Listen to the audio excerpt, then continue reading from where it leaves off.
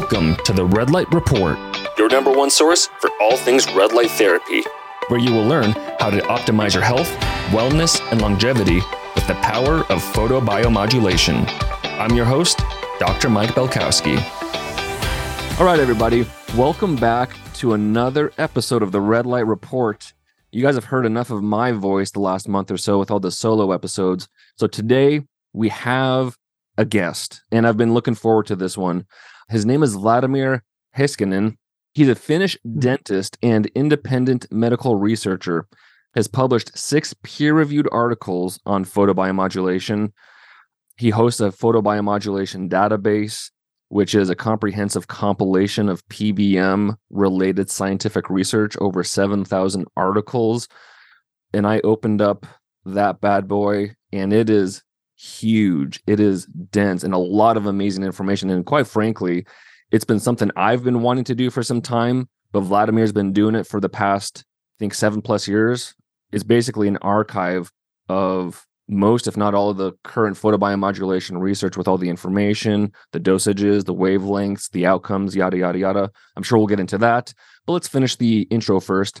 Vladimir has been writing about photobiomodulation since about 2013, so for the past decade, and personally, he uses it a few mornings per week, using a small LED panel for about 5 minutes, and we can kind of get into that, Vladimir, how you use it a little more so. But Vladimir and I were connected through a mutual friendship, I suppose, and for longtime listeners of the Red Light Report, you'll recognize the name Fredrik Palloon, who I interviewed last October, and Fredrik is in Sweden. If you guys want to go check out that episode, if you haven't listened to it, it's entitled Red Light Therapy and Vitamin D, Nutrition and Healing via Red Light Therapy with Fredrik Palloon.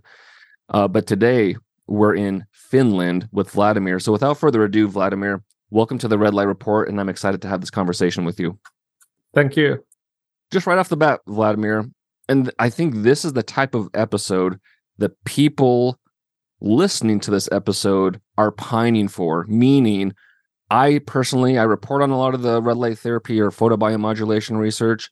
I talk about a lot of energetic healing related things, since light is an energy, right?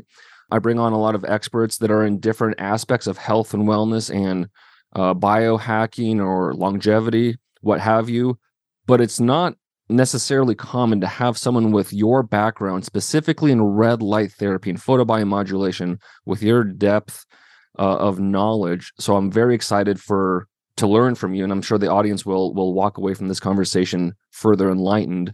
So with all that being said, give us a quick background as to just yourself in general, but also kind of the origin story, how you found and got excited about red light therapy.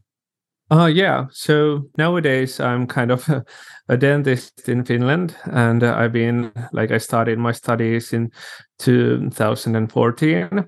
But before that, I used to just study chemistry in the university and write a health blog in Finland. And related to that, when I was much younger, like in high school, I got just plain interested in many health topics, and I kind of started reading a lot of blogs. I had up to 500 blogs in my reading list, and maybe 200 of them were related to health.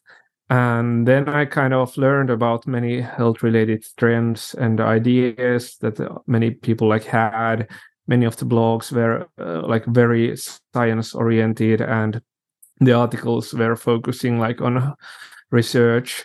And with that kind of background, when I started studying chemistry, I also started reading a lot of health research, and still I kept on reading also the blogs. So I kind of simultaneously read peer-reviewed research and also all kinds of books and articles and blogs. And I've been writing a lot in Finland, in Finnish language, about dietary things, supplements and diets and so on. And often people who talk about diets, some of them are also interested in metabolism related things, like For example, thyroid-related things are pretty common and so on. So one of the health authors that I was reading mentioned once that red light could stimulate cells and energy metabolism of cells. And even though I had been reading health stuff for a very long time, I've never had I never had heard such a claim, and I found it not very plausible. But then when I looked at PubMed, I managed to find quite a lot of research where red light had some effects on humans and animals. So that was like 10 years from now, like 10 years in 2013. And immediately when I found about that, I wrote a blog article about red light and health. And since then, I've been kind of learning more about red light therapy, but also I've studied dentistry, and nowadays I'm a graduated dentist. Also, on summers, I've been working in research groups quite often, like in sleep research and also in mitochondrial dysfunction research. So I kind of nowadays, I'm not only a blogger, but I also have some kind of medical expertise. And then my interest in photobiomodulation or red light therapy has grown gradually, and I've published maybe 5 or 6 peer-reviewed articles on the subject. I think I've published at least one peer-reviewed medical article on mitochondrial dysfunction as well, but it was in Finnish language, so it's not possible to read in English. But yeah, that's my basic background in regards to medicine and PBM, and also database thing. It started actually because I tried to submit a review article about PBM to a Finnish medical journal, like in my country, in maybe 2015. And it was not accepted because they didn't feel that it was plausible that red light could have any effects. So I kind of thought that maybe if I could list all the relevant research in a spreadsheet, then they would believe me and my ideas. So I started this spreadsheet project, and I didn't expect it to grow as big as it is now, but kind of a massive project. It's massive. Yeah. Massive. I mean, so again, I was looking at it before we started recording, and it's like, to give people an idea, I mean, so he has it broken down, and again, this is specifically about photobiomodulation research. He has the category, so like adipose tissue or like bone or brain, another kind of like a subsection, so maybe a little more specific about the type of adipose tissue or the type of bone or the specific brain injury or disease. And then, of course, the author, country, the year, the journal, the title of the article, the type of study. So is it in vitro? Is it animal? Is it human? And then you have the wavelengths, if they're given, the light irradiance, the joules, the different dosages, the duration, how many times per week, and then the results, which I found very interesting, and I love that part. So were they positive results? Were they kind of unclear, or were they negative?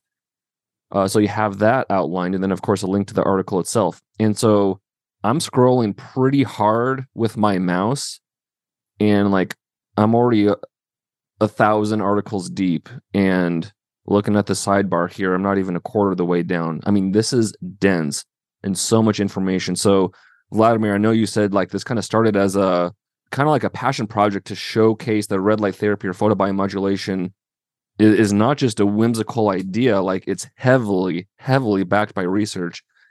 How do you find the time to input all this information, let alone read the research, which for a lot of people can be relatively dry to read, but let alone you've come up with this amazing database I mean, do you still add to this on a daily or weekly or monthly basis? Yeah, I kind of try to keep the database up to date. And I'm not sure how many studies are published monthly, maybe 30 or 40. So maybe one per day. And it only takes a few minutes to add a study. But if it's a human study, I nowadays also try to report how many participants there are, how long did the treatment take. Is it like 1 month treatment or a single session or what? And then the parameters.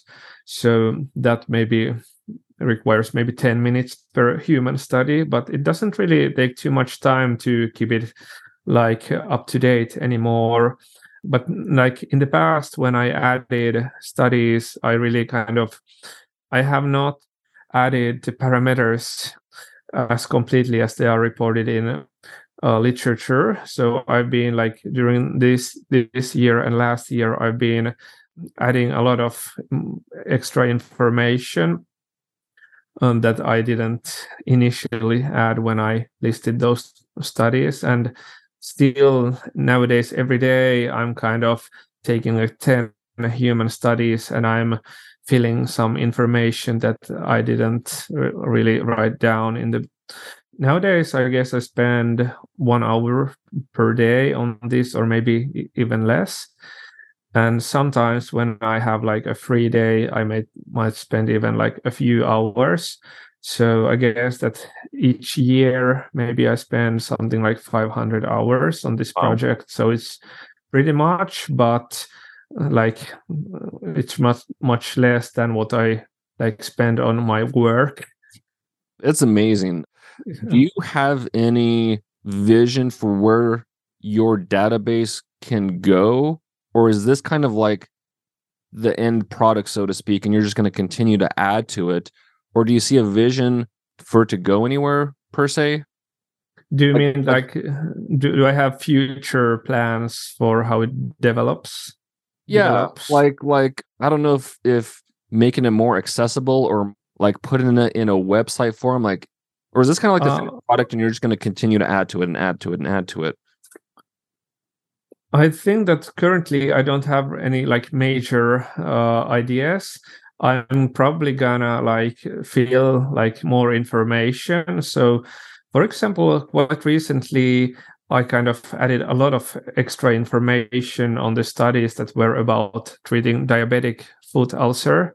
So for each study, I also mentioned like the inclusion criteria for the patients, and also I mentioned the name of the device that was used. I added extra parameter information and so on. So one of my goals is that if somebody wants to get a quick idea of all like what has been published about some specific indication and PBM, for example, diabetic foot ulcer, they can just check the list.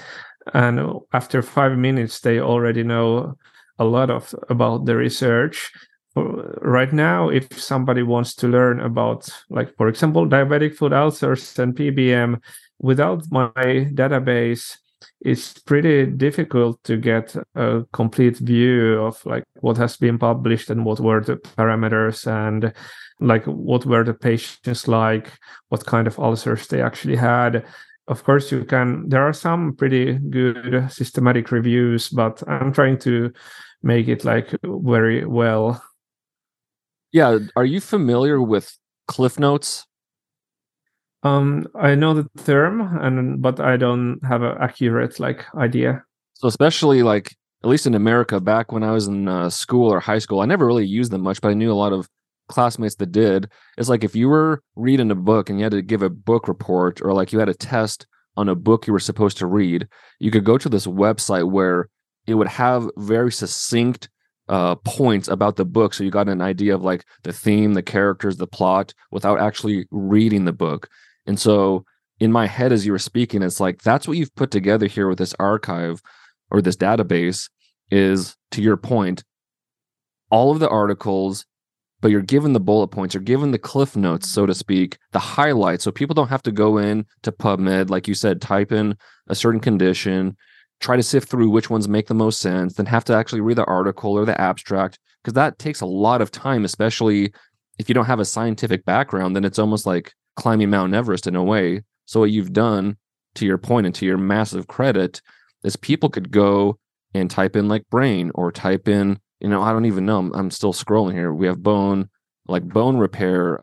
Gosh, there's so much. It's incredible. Brain, cells, circulation. So they can go to any of these subjects and quickly look across the different rows and in an instant, relatively speaking, get a notion for what the research is saying on a particular condition. So simply amazing. Yeah. If you were a PBM researcher and you wanted to have a complete view about PBM research, it's super difficult to use PubMed or some typical scientific search engine for that purpose. There's so much research, and it would take you many years to understand that. So I think with this spreadsheet, it's 100 times faster, and that's I guess.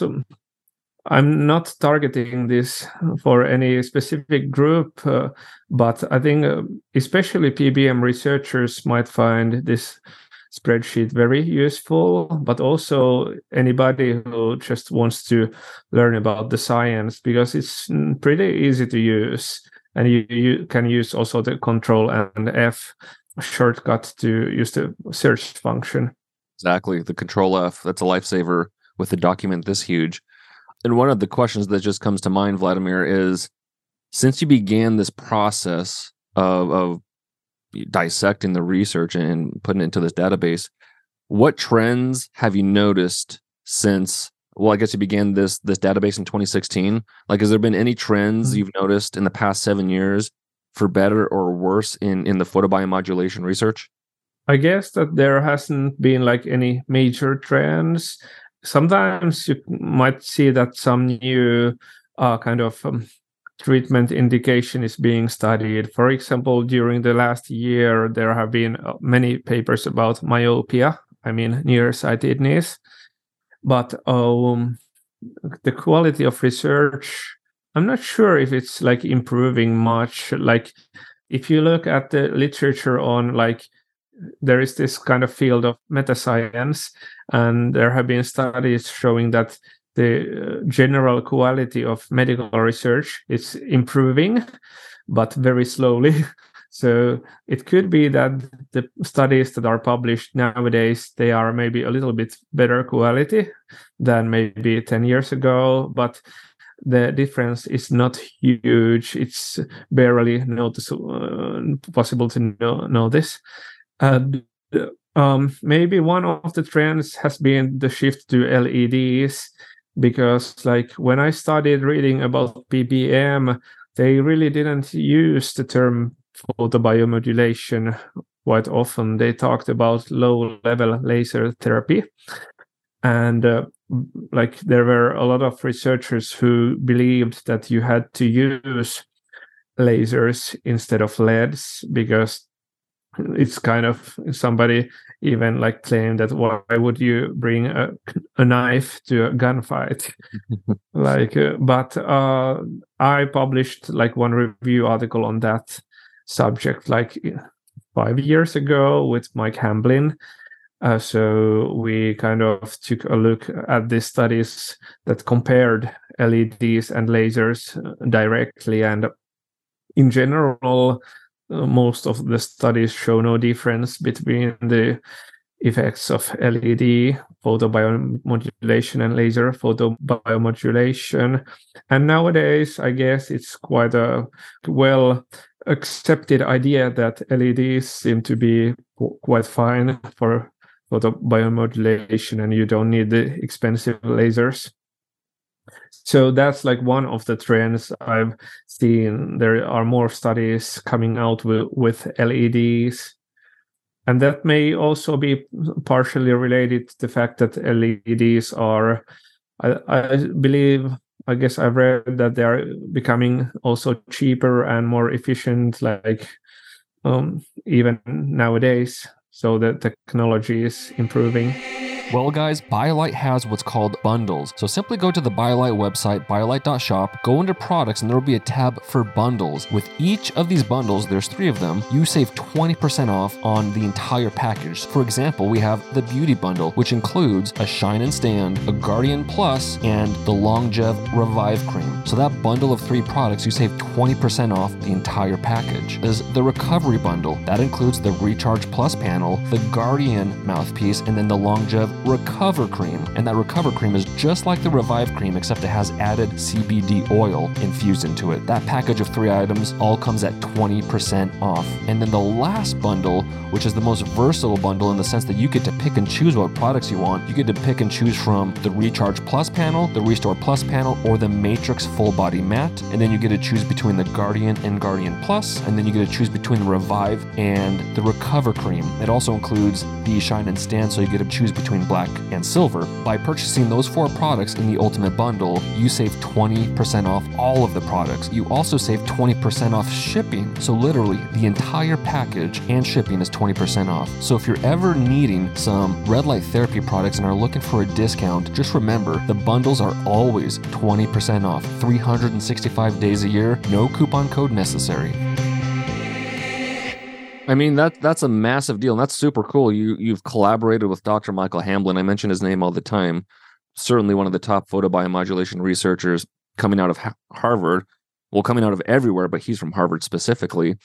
Was that statement made like in 2018, 2019, something like that? I guess our article was published in 2018. And maybe, I guess we started working on that maybe on 2017. I guess I could see that from my email histories. Good old email histories. But the point being, that's a massive, massive statement to make, especially from Dr. Michael Hamblin. And that's amazing that you worked with him on that. Because to your point, LEDs are cheaper, they're safer than lasers, especially from a consumer standpoint. And so that's why you're seeing this, probably this outburst of red light therapy products since that point in time, 5 or 6 years ago, because now it's more affordable for the consumer, and equally importantly, it's safer. So if you're getting comparable results with lasers versus LEDs, because to your point, initially a lot of the research was with lasers. So if we can say LEDs do the same thing as lasers, we can actually take that research from lasers and apply it to LEDs, and saying, as long as you have the right protocol and you're using it correctly, you can get the results from those laser studies with your LED panel or LED device, what have you. So that was a massive, massive statement to make. Yeah, I mean, I don't know if you have any other thoughts on that point, but I don't think we would have the devices we have today or the consumer demand if we were still reliant on laser specifically to get those results. Yeah, like initially, I think there were like a lot of ideas in the PBM research community that you need kind of coherent light that like is like lasers, or that you have to have monochromatic lights. But nowadays, like maybe 2 or 3 years ago, I published also a review that kind of addressed the idea of having like PBM like effects from sunlight. So the sunshine like is how do you say, polychromatic light or broad spectrum light, and right. There have been like ideas that you must have like monochromatic or narrow spectrum light to get the PBM effects, but now it also seems very unlikely. It's kind of, I think, very plausible that you can like get some red light therapy effects even from getting sunlight, and there are already like a lot of correlations between good health and sunlight exposure. Of course, it's very difficult to study, like to find any causal, like to make causal inferences. Yeah, but anyways, I think like it kind of makes sense that you just like need some maybe light to stimulate your skin cells, and that could be beneficial for health in a maybe in a similar way as like exercise gives some stimulation for your muscle and many organ systems, and the body gets some adaptive benefits from exercise. So maybe light can be other type of exposure that can make your body more adapted to stressors. 100%. 100%.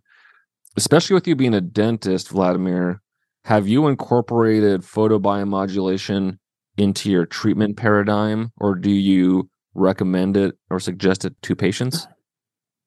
Not really, because like the general dentist's work is like very strongly focused on some like making those fillings and just like very basic dental extractions. And there have been a lot of studies of PBM in dentistry, but they are like mostly like periodontal surgery studies or studies of ameliorating the complications after wisdom tooth surgery.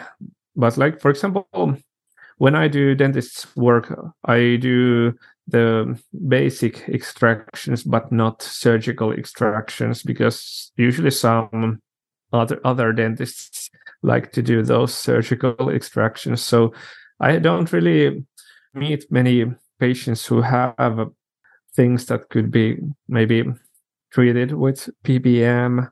There is maybe some very preliminary research that PBM could be beneficial for some like lichen planus. I don't know how to pronounce it in English, but maybe something like lichen planus.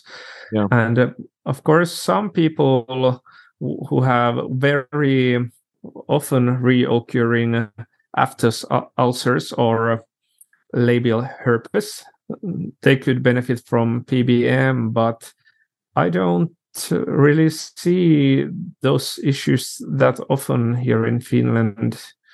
So let me ask you, Vladimir. So with like herpes, with different lesions inside the mouth or the gums, what have you. Well, I would certainly think if you're doing anything surgical in the mouth, pre-treating and post-treating with red light therapy, wouldn't that accelerate the healing process, decrease infection rates?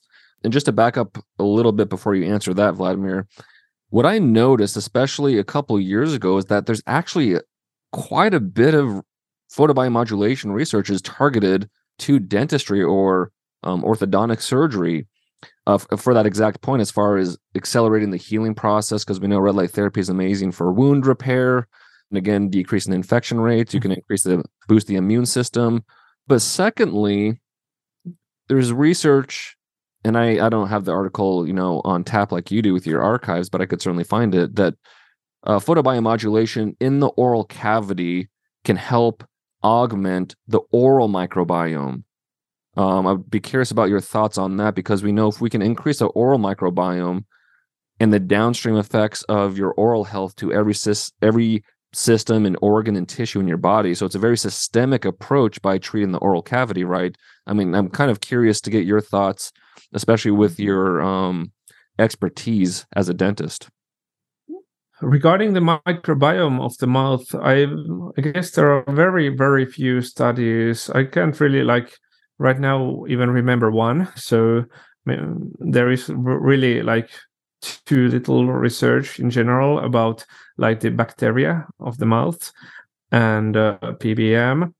But as an idea, it sounds kind of plausible that it could be beneficial to get some light in your mouth, and it could kind of support the mucosal health and other things, and maybe lead to also kind of better balance between of course, it's kind of some kind of a symbiosis between the bacteria that are colonized in your mouth and the tissues that they are living on, the mucosa.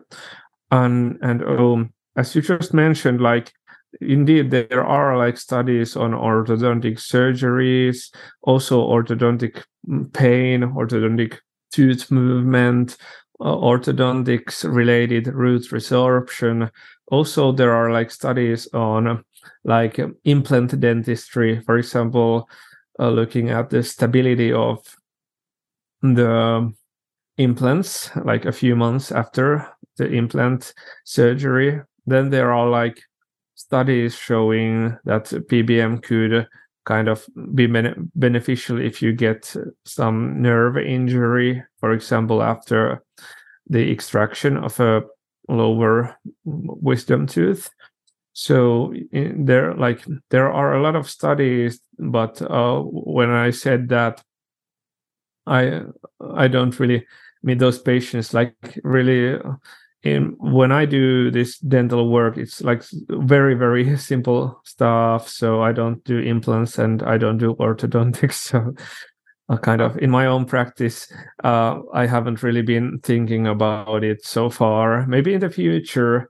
And so far, I have this like goal to add like more data to my database, like regarding the parameters and so on. And I think there's still a lot of information to fill the oral category as well. So I feel that I don't really even know about the research in that detailed manner that would be necessary to kind of use it clinically, because I would like to know like everything. Totally. Be prepared to use it based on the research and just have a good knowledge of that. But back to the microbiome, I guess the other thought process is, and maybe if I can find this article, I can shoot it to you.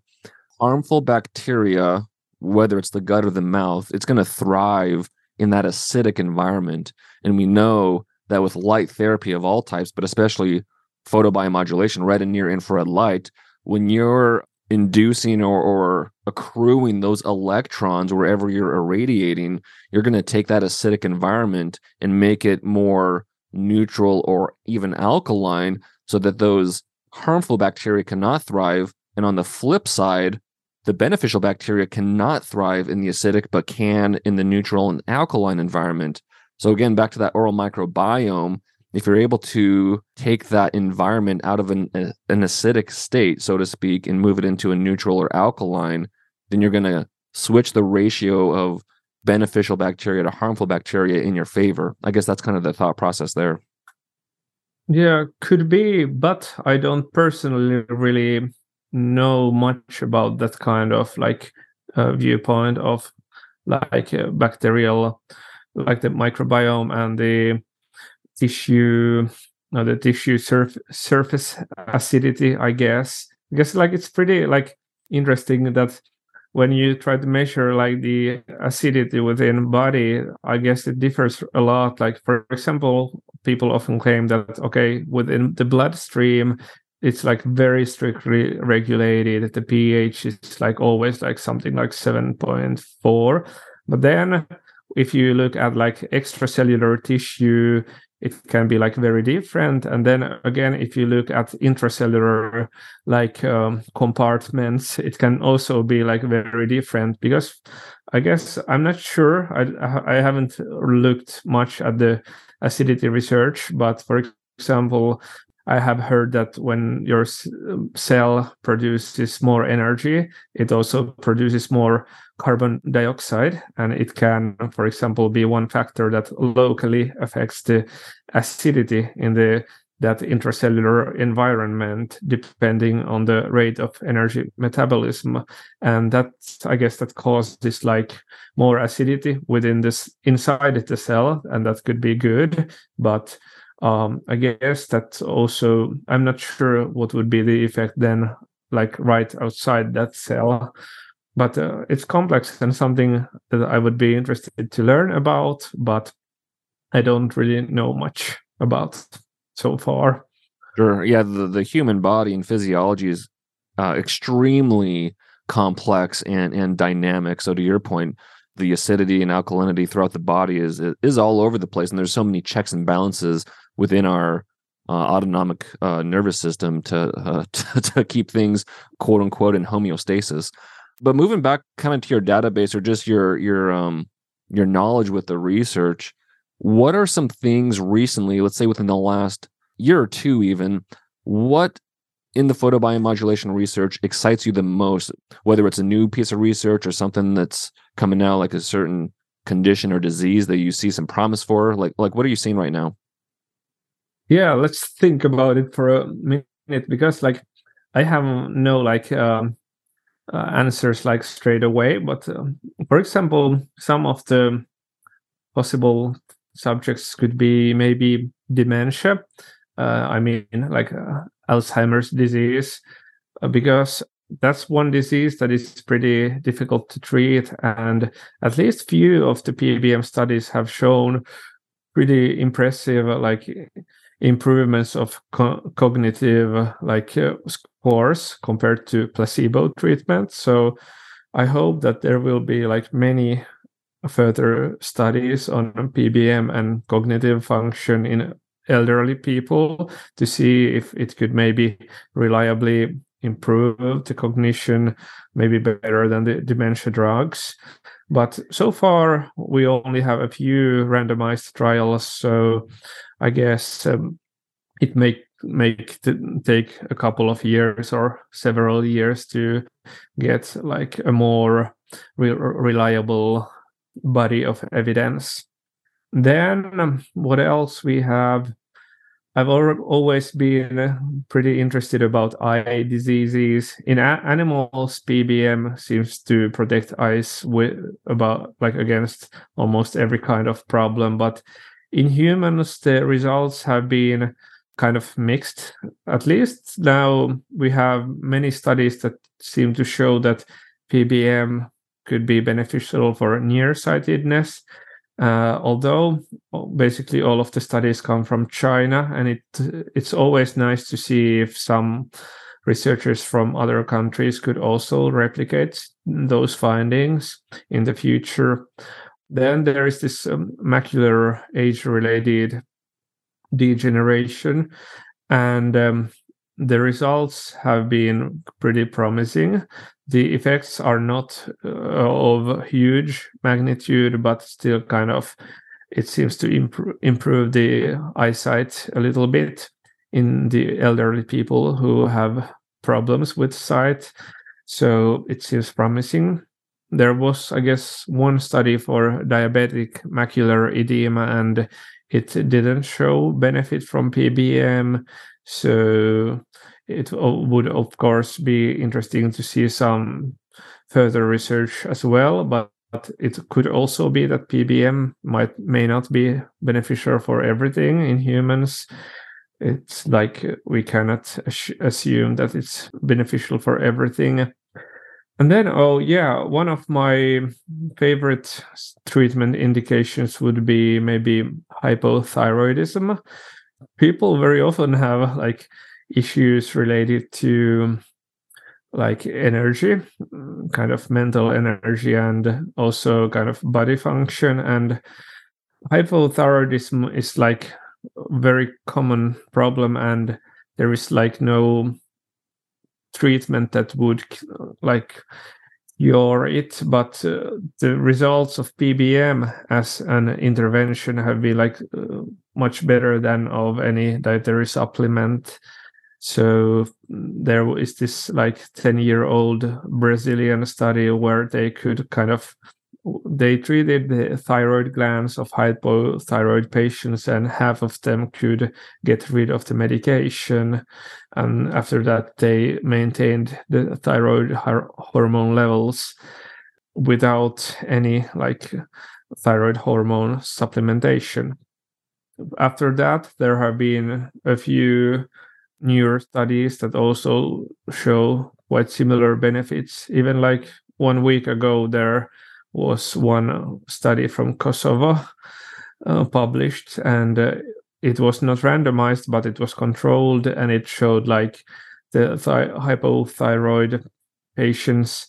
One group received vitamin D and selenium, and the other group received vitamin D and selenium and PBM, and they like had a 6-month follow-up. And after the 6 months, I guess the PBM group had lost like 2 units of BMI, like body mass index, and their thyroid hormone levels improved significantly, and also the markers of thyroid inflammation decreased. So I am referring to the antibodies. So the results have been pretty promising. And what else do we have? Of course, the general health is something that may be interesting. Like there have been some studies where all of the patients receive exercise, that are doing exercise for maybe a couple of months, and then half of them also receive PBM. And there have been some studies that seem to show that PBM could improve the benefits of exercise, augment the benefits. There have not been many studies of this kind of PBM effects on exercise-related health improvements, but I hope there will be more research in the future. Before I forget, one of the things that I would like to see studied would be the kind of circadian effects of PBM, or even like, does it matter if you do the irradiations in the morning or afternoon? Because at least in the UK, there is this Glenn Jeffries group in the UCL, University College London. They have shown in maybe fruit flies that in some contexts they had like PBM was beneficial only in the morning and not in afternoon. So if that is relevant for whether the PBM treatment works or not, it should be studied. But so far, I haven't seen like many studies about that. And then, one more. There haven't been many studies of whole body PBM so far, so more of them could be interesting to see. There are like some studies showing like maybe benefits on fibromyalgia. I think there was one study on fibromyalgia, the fatigue and pain like condition. There was one study that I guess they added to near infrared to the office lighting and tried to see if it affects sleep quality. And as far as I remember, I guess the results were positive, but I don't remember anymore. But if somebody wanted to take a look at that study, my database has this category of sleep medicine or sleep research. Let's see, sleep. I'm trying to use the search right now. There is this main category of sleep medicine, and under that there is this subcategory of sleep quality. Right now, I think it's not polite to like spend too much time looking at the database, but I think it's probably there. There's an inordinate amount on stem cells and regeneration, which, I mean, that's kind of an exciting, not even a potential. I know it's positive, but like going into the future to be able to further solidify how red light therapy can help with stem cells and regeneration. I mean, that's huge. Yeah, most of those studies are like in vitro studies so far. So we still like, it remains to be seen what is the kind of clinical application, but I want to see what will be the future of this kind of research line. So you mentioned a couple of things about the eyes. First off, because I get this question a ton, is red light therapy safe for the eyes? Second part of that question, like if you're treating other parts of your body, should you be wearing eye protection? Let's answer those two questions, and then I'll have some others for you. I don't have like exact knowledge on that subject, but as far as I've read, I have read like a lot of research from PBN and eyes, and it seems it's like relatively safe. Like it's very difficult to find reports of harms from PBM and eyes, but I think there may be like one or two case reports of some kind of harm from PBM. I think the last one that I read maybe 1 month ago, just very briefly, I don't remember the details. I think it was like reversible damage. So something happened with some kind of PBM treatment, and the vision became back to normal after some time. But in general, the reports are like full of claims that they didn't notice any side effects. So it must be like relatively safe in like 99% of cases. But of course, PBM is a kind of treatment where you can have very different doses and very different contexts. For example, if you are in a dark room, your eyes become very sensitive to light. And when you are in a very bright space, your pupils become very small and your eyes become adapted to brightness. So there are like many contextual factors also in play, and there can be also individual differences. Some person can be, for some reason, more sensitive to the light than the others. But we have like some clinical studies of using PBM for example, the eyes of the elderly people. And in those studies, they use quite bright red light. I think most often the eyelids are closed. So it's like not using super bright light directly on the eyes, but at least there is a thin layer of eyelids in between. But yeah, that's like my short answer. No, that makes sense, especially with what I've read and learned. And to your last point with the eyelids, it's just like sun gazing, like I was doing this morning when the sun's rising to get that free red light therapy from nature, if you will.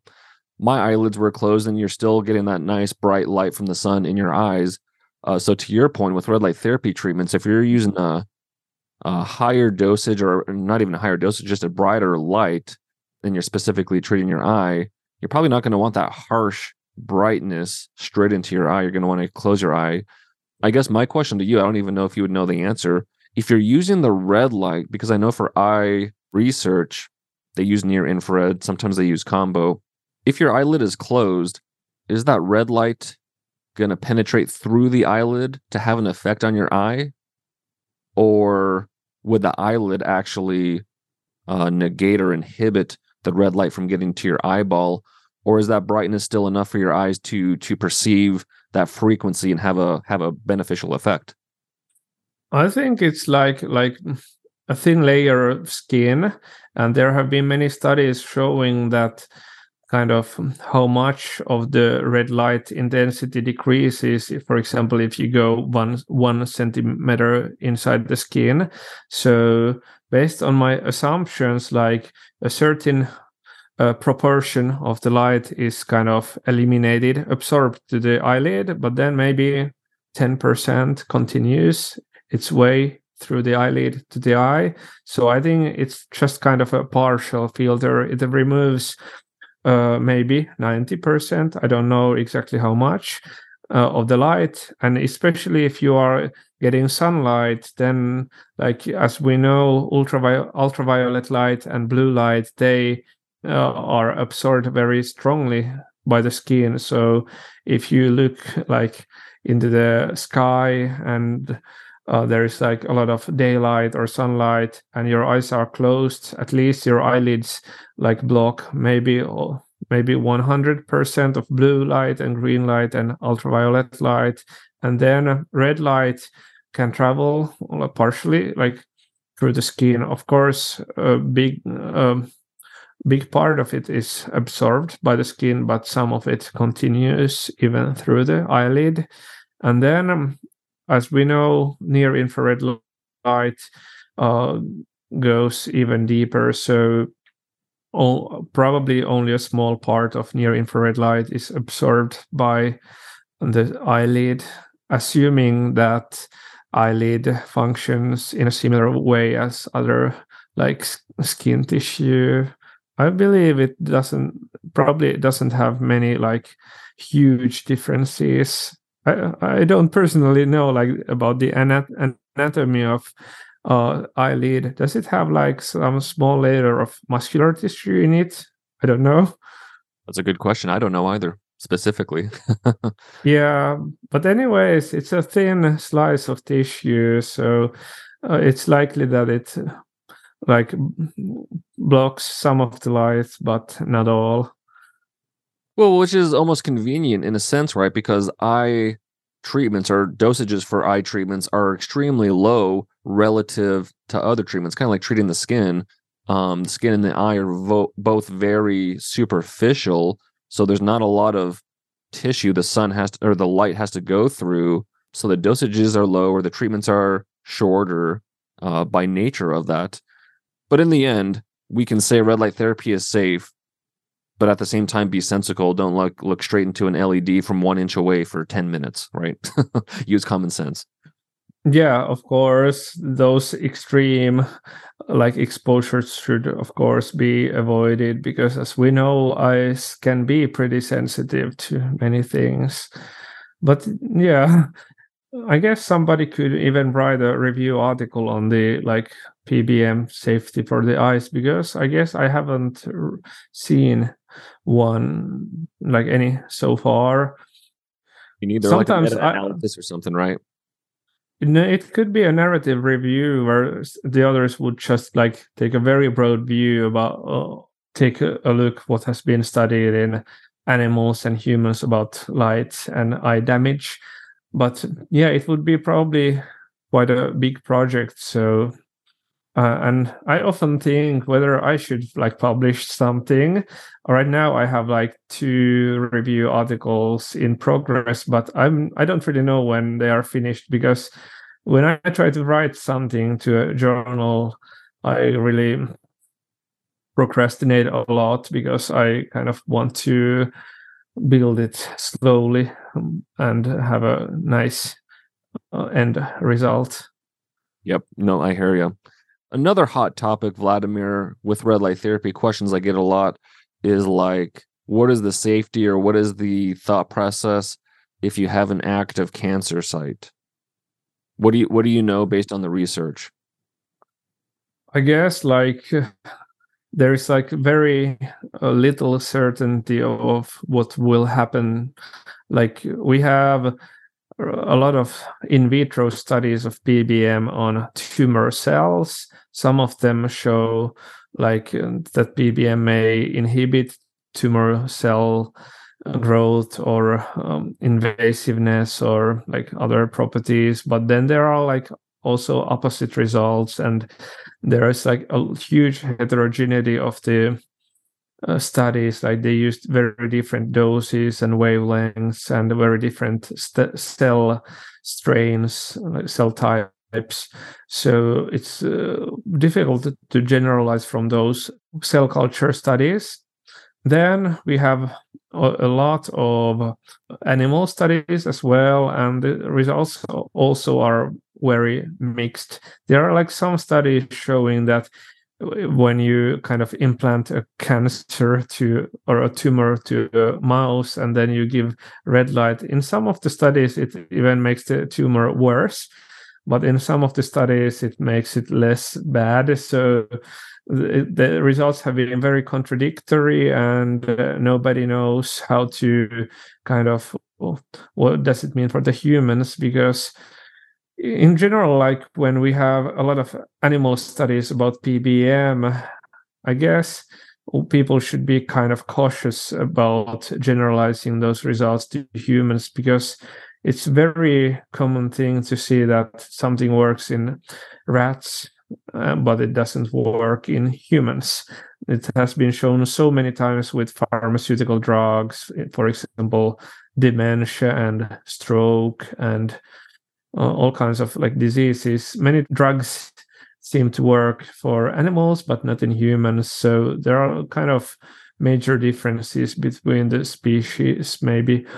And then regarding the humans and PBM, there are like some low quality studies trying to investigate like cancer in humans and PBM. Right now, I cannot remember the data like accurately. I guess there have been like some promising like maybe case series from Russia suggesting it could be like beneficial for cancer mortality or something. I don't remember. On the other hand, I don't really trust the like research coming from one group that much. There should be more solid body of evidence.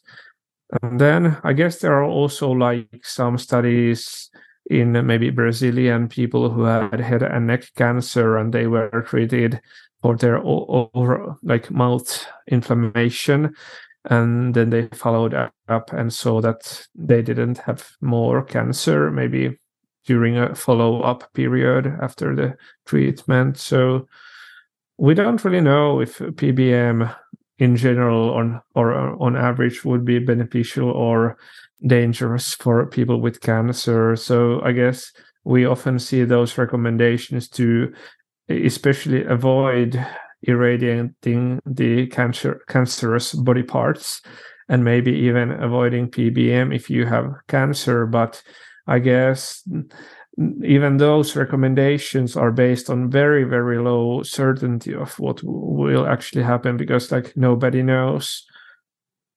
Yeah, that's one area of research I really hope we can get some more solidified information over the coming years. I mean, because to your point, right now it's kind of we don't really know. It's kind of a crapshoot, and so you certainly can't recommend it. We can't say it's a contraindication because I guess, at least to my knowledge, there's no contraindications for red light therapy.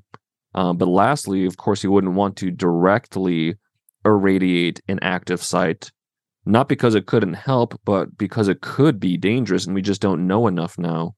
So, yeah, for the time being, and this is the recommendation. I think did I read it from Michael Hamblin or someone else, that just don't directly irradiate an active site, but irradiate, further distances away from your body. Like if you want to treat your legs and you have a cancer site like up in your shoulder or something, like irradiate maybe like your lower back or your legs, or just things away from the active site. Not because it would increase the cancer or make it worse. It certainly could, but we just don't know enough for it to be definitive. That's a tough one to research in humans, right? Because you have to have someone that's willing to go through that and have a risk, right? Like most of the research in that area is done on either animals, or the research I've seen for the most part is people on chemotherapy, and then you use red light therapy to counteract the negative side effects of cancer-related treatments, right? But to have research specifically on an active cancer, I haven't seen a lot of that.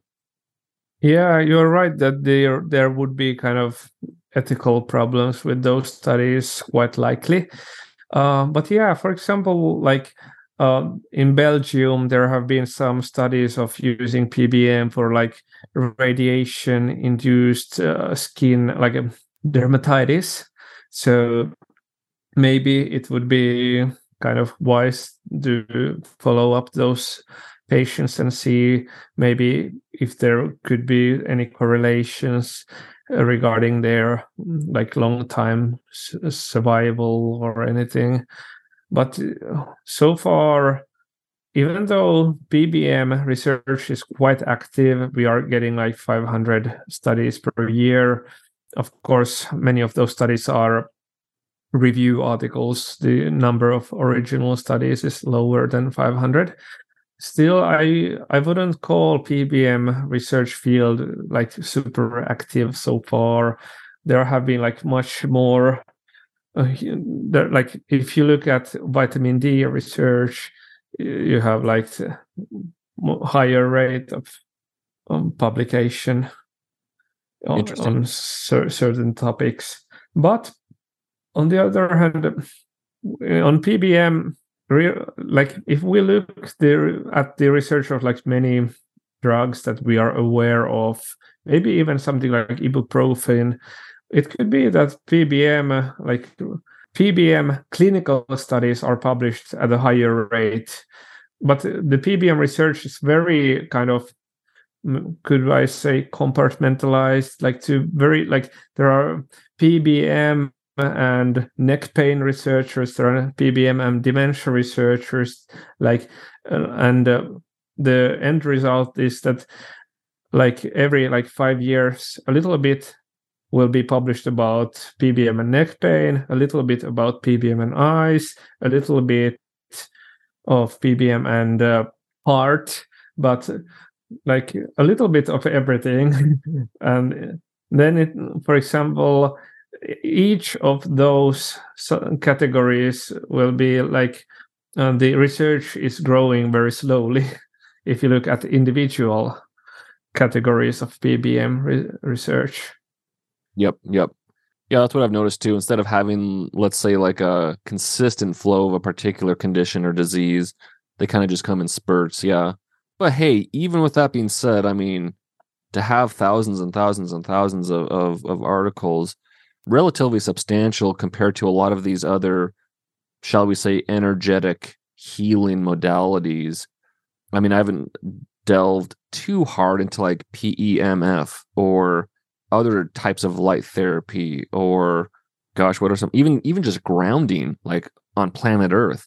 There's not that much research. So relatively speaking, photobiomodulation has a pretty good amount, but to your point, it'd be nice to have a more consistent flow throughout the course of a year, and especially on topics to your point, and instead of just having one on neck pain a year, let's churn some out or get some more specificity or have more consistency with the type of devices, the type of protocols.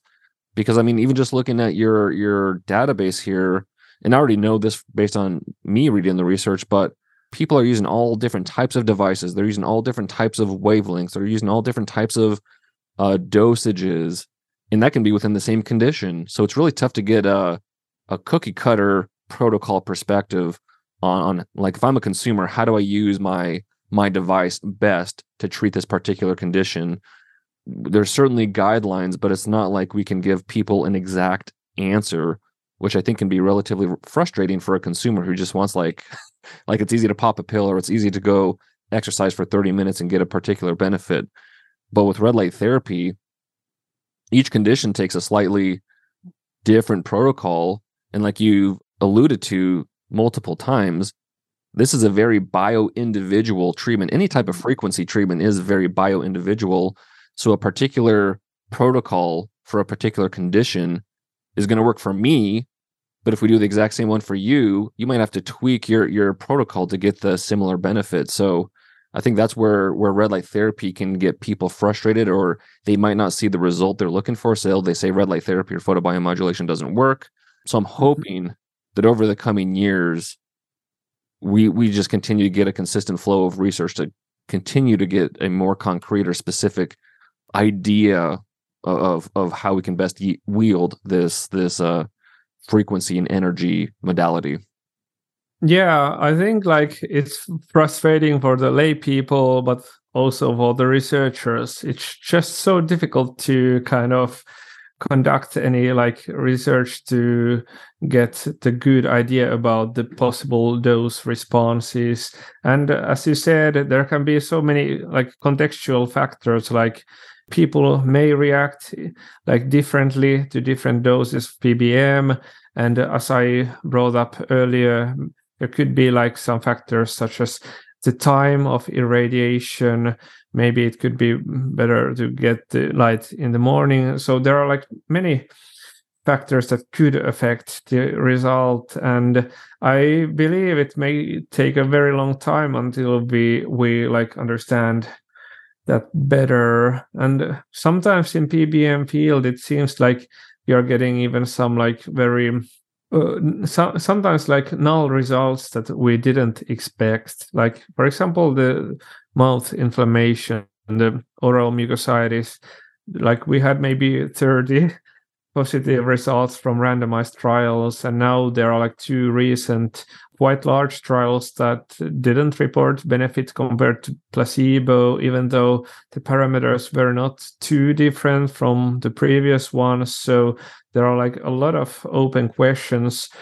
But so people who want to use PBM on themselves or to treat other people with PBM, I guess we kind of have to accept the uncertainty to some extent. It's like very many more uncertainties with PBM than some other treatments.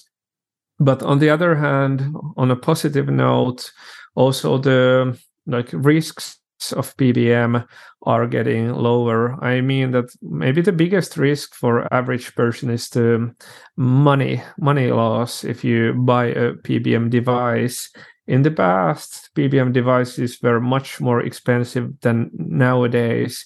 But for example, nowadays, if you have a health issue and you want to try PBM, you can get quite cheap devices. So even if it didn't work, it would be not too bad for you. Like you would just lose a little bit of money. That's all. Right. So that's that's maybe one of the reasons why PBM has been becoming so popular lately. Like it's so much cheaper than years ago. Yeah, to your point, pretty low risk, pretty high reward if you're trying to recover from a particular condition or just trying to optimize your health. Of course, depending on the type of device, the financial investment can be relatively small or relatively large. But yeah, I mean, that's a good point. I guess what I want to ask you, Vladimir, I mean, we've talked a lot about the research, but I want to talk about you and how you use it specifically. I know in the intro, you use it a handful of days a week for about 5 minutes, but have you treated it successfully for particular conditions or injuries or pains and aches and stuff like that? I haven't been using PBM for any specific thing. I just when I wrote the article on like sunlight and health, I kind of was talking about the idea that maybe it's just good to get enough light, and most people may not be getting enough light. So I'm kind of using PBM as a supplementary source of light. And when I irradiate myself, I use it maybe 1 or 2 minutes on like my throat, on thyroid area, and then a few minutes on other body parts quite randomly. I may find my device actually within like 10 or 20 seconds, so I'll be right back so I can show it here because like we are recording audio, but there will be this video as well. So just 10 seconds. Sure, sounds great. Okay, found it, and it looks like this. It's like small. Oh, I accidentally switch it because it has a kind of this touch thing. When you keep your finger here for a few seconds, it goes off, or you can switch it on. But anyways, it's a like small LED panel with 12 LEDs that are pretty. Are those large. emitting red and near infrared, or just red light only? Yeah, this has 6 red LEDs and 6 near infrared. Gotcha. So Nice. both of them. And for this device that you can buy in Finland, they don't really. They have like larger models where you can like get only red or only near infrared irradiation. But this model, you cannot switch between red or near infrared. But it's really nice to see a device that is battery powered. Like you can charge it and it lasts for a long time, so you don't have to charge it often. I kind of dislike the very heavy and large panels because I personally like to keep it in the device in my hand. And if it's too heavy and large, you have to use 2 hands, and it's like not always that easy to use. So it's nice that the devices are getting like they're cheaper, but also we are having like more like of the different designs of these devices, and especially these battery powered devices are pretty cool in my opinion.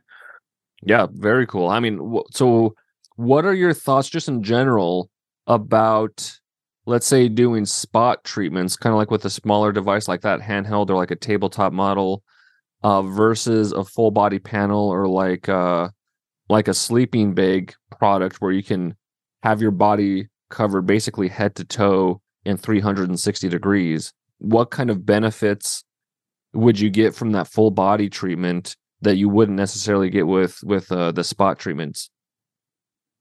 I wish we had like more research on the full body PBM so far.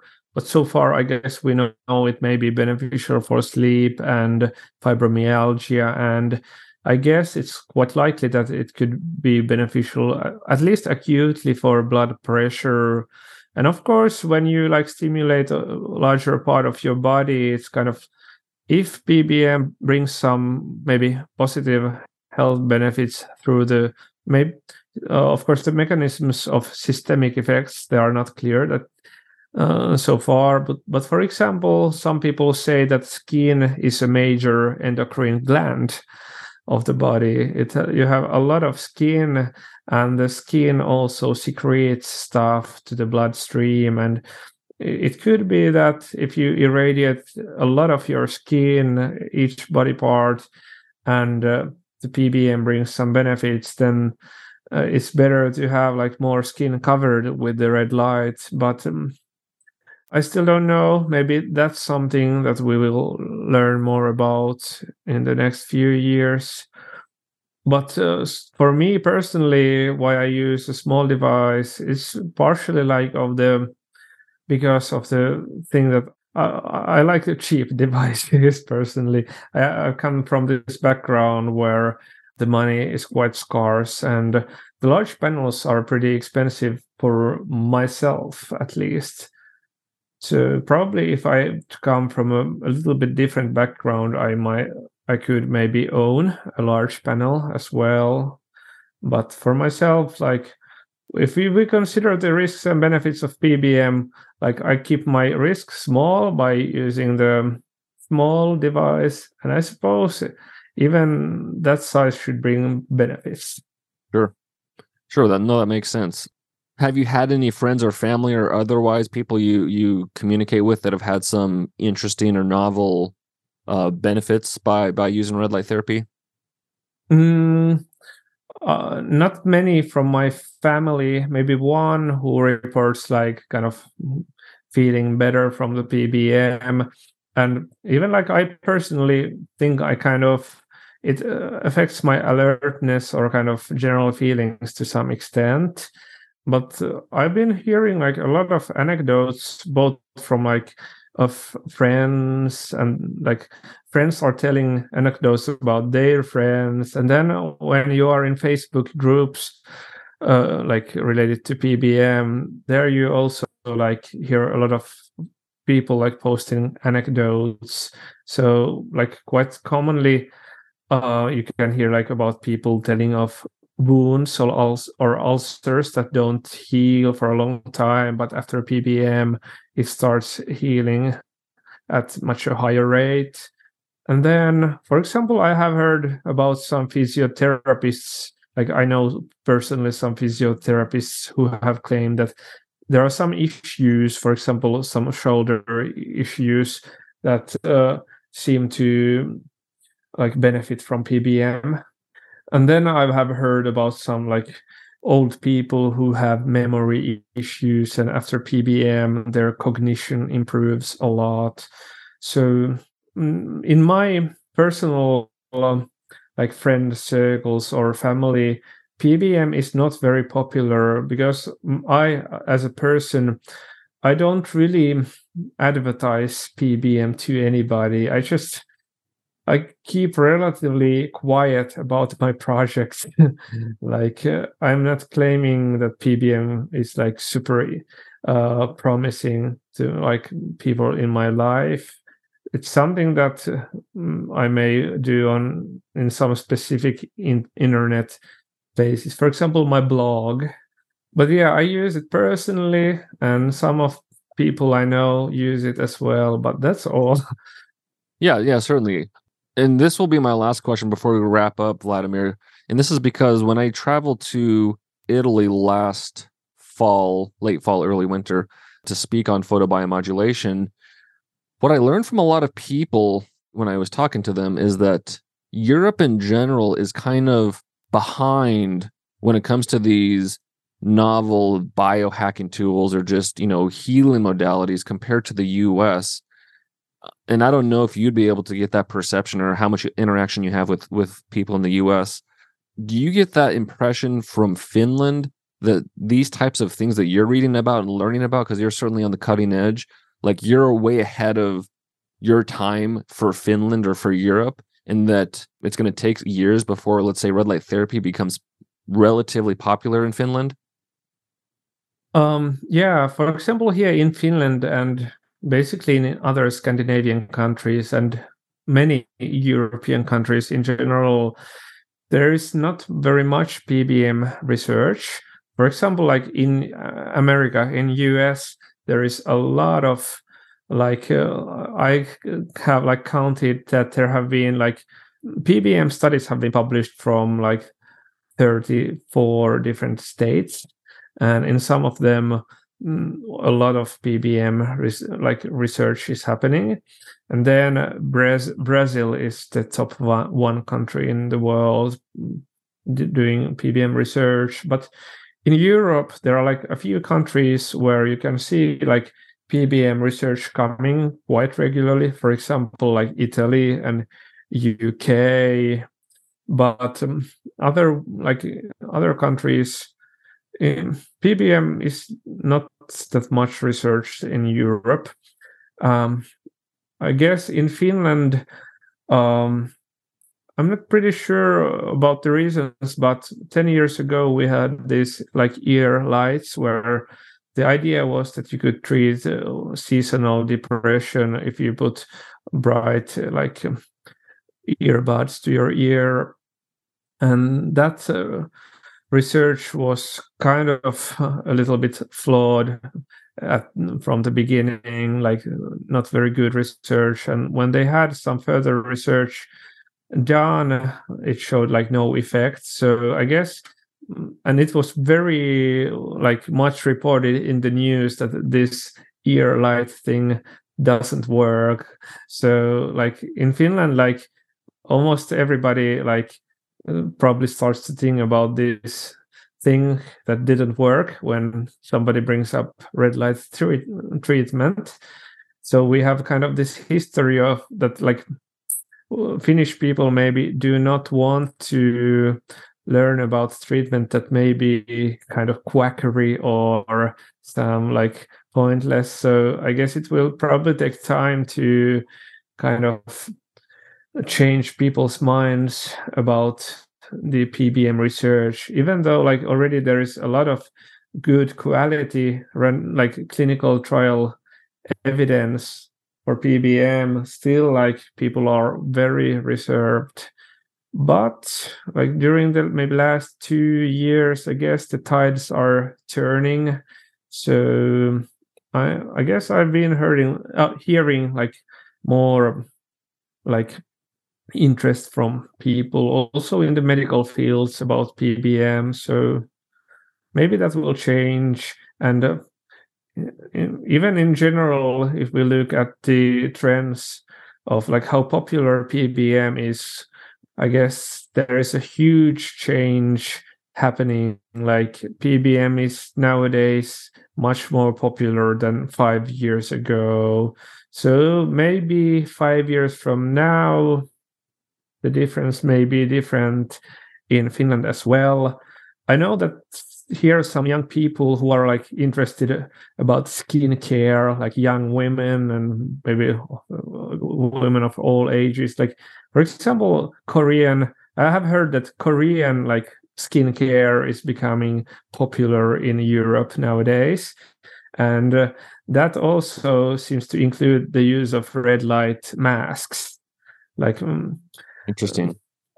Kind of PBM masks for face skin treatment, and that could be kind of one path how PBM is becoming maybe first popular within lay people, amongst lay people, and maybe later the scientists will also be more interested to read about red light therapy. Sure. Yeah, I mean, you just need like one of those types of products that people are enamored by. It might not be red light therapy how you and I think about it, but it's like people can get their feet wet with this red light therapy mask, and then maybe that pulls them into these smaller panels or a full body, and it just kind of gets the people's interest and exposure at least out there. I mean, I can tell you for a fact that most people that I interact with or that purchase products, skin care or skin health is certainly the number one reason why people are seeking out products. And I would say pain is probably a close number two, but skin health or anti-aging skin health is certainly number one. Vladimir, do you have any last words for the people listening about red light therapy? I mean, this has been a great conversation. I've certainly learned a lot. I have immense appreciation for the time and energy you've put into this database. But any last words for people listening, whether your thoughts on red light therapy or health and wellness in general? Nothing specific, I guess, but I kind of hope that when this episode will be published, let's maybe put like 1 or 2 links. And of course, like if you take a look at the database now, something I want to kind of mention that there are also like some other tabs in the database. One is like research stats. Oh, I see. One is like selected links about PBM. There you can find links for the books and news stories and manufacturers. So if you feel like this could be like interesting at the moment, like I'm kind of probably willing to continue this project for many years. So I suppose it may grow into like a very nice product. I mean, like free product at some point. But yeah, I guess we talked about many of the most important things already. And thanks for having the discussion with me. Absolutely. My pleasure. Thanks for coming on. And just to clarify, we'll certainly add these links to the show notes. Do you want us to include the database you've created, your blog summary, like those links? Yeah, at least those two, the database and blog summary. Sure. It could be that maybe 2 or 3 years from now, I may also publish a new blog article. But yeah, and then maybe one link could be to my Google Scholar. So there on my profile, people can also take a look at the scientific papers I've published. Yeah. Yes, I got that. You gave me that link. So I'll have those 3 links in the show notes for people to go check out your database, your blog summary, and your Google Scholar page so they can learn more from you there. Yeah, I guess that is all, because like I'm not kind of a public person. Like at the moment, I don't have a like web page or I don't sell products or anything right now. Maybe 5 years from now, but right now I'm just interested in just providing some material for people. Well, I think I can speak for everyone. Again, your time and your energy, your dedication, even just for this database, let alone the research you do, your blogs is tremendously appreciated, and is just going to help further grow this red light therapy or this photobiomodulation space quicker than if you hadn't done this stuff. So thank you very much for doing that. Thank you. Ladies and gentlemen, that's the end of the episode. I hope you enjoyed it. Again, if you want to go learn more from Vladimir, check out the links in the show notes to check out this amazing database, his blogs, and his Google Scholar page. But for Vladimir Heiskanen, this is Dr. Mike Belkowski signing off of another episode of the Red Light Report, and I'll see you guys next week. Thank you for listening to the Red Light Report. If you like what you heard today, go ahead and leave us a review on iTunes and other podcast platforms to help spread the word so other people can learn about the many health, wellness, and longevity benefits of red light therapy. If you're looking for more educational content, check out our Instagram page @biolight.shop and our YouTube channel, BioLight. I'm Dr. Mike Belkowski, and I'll see you on the next episode.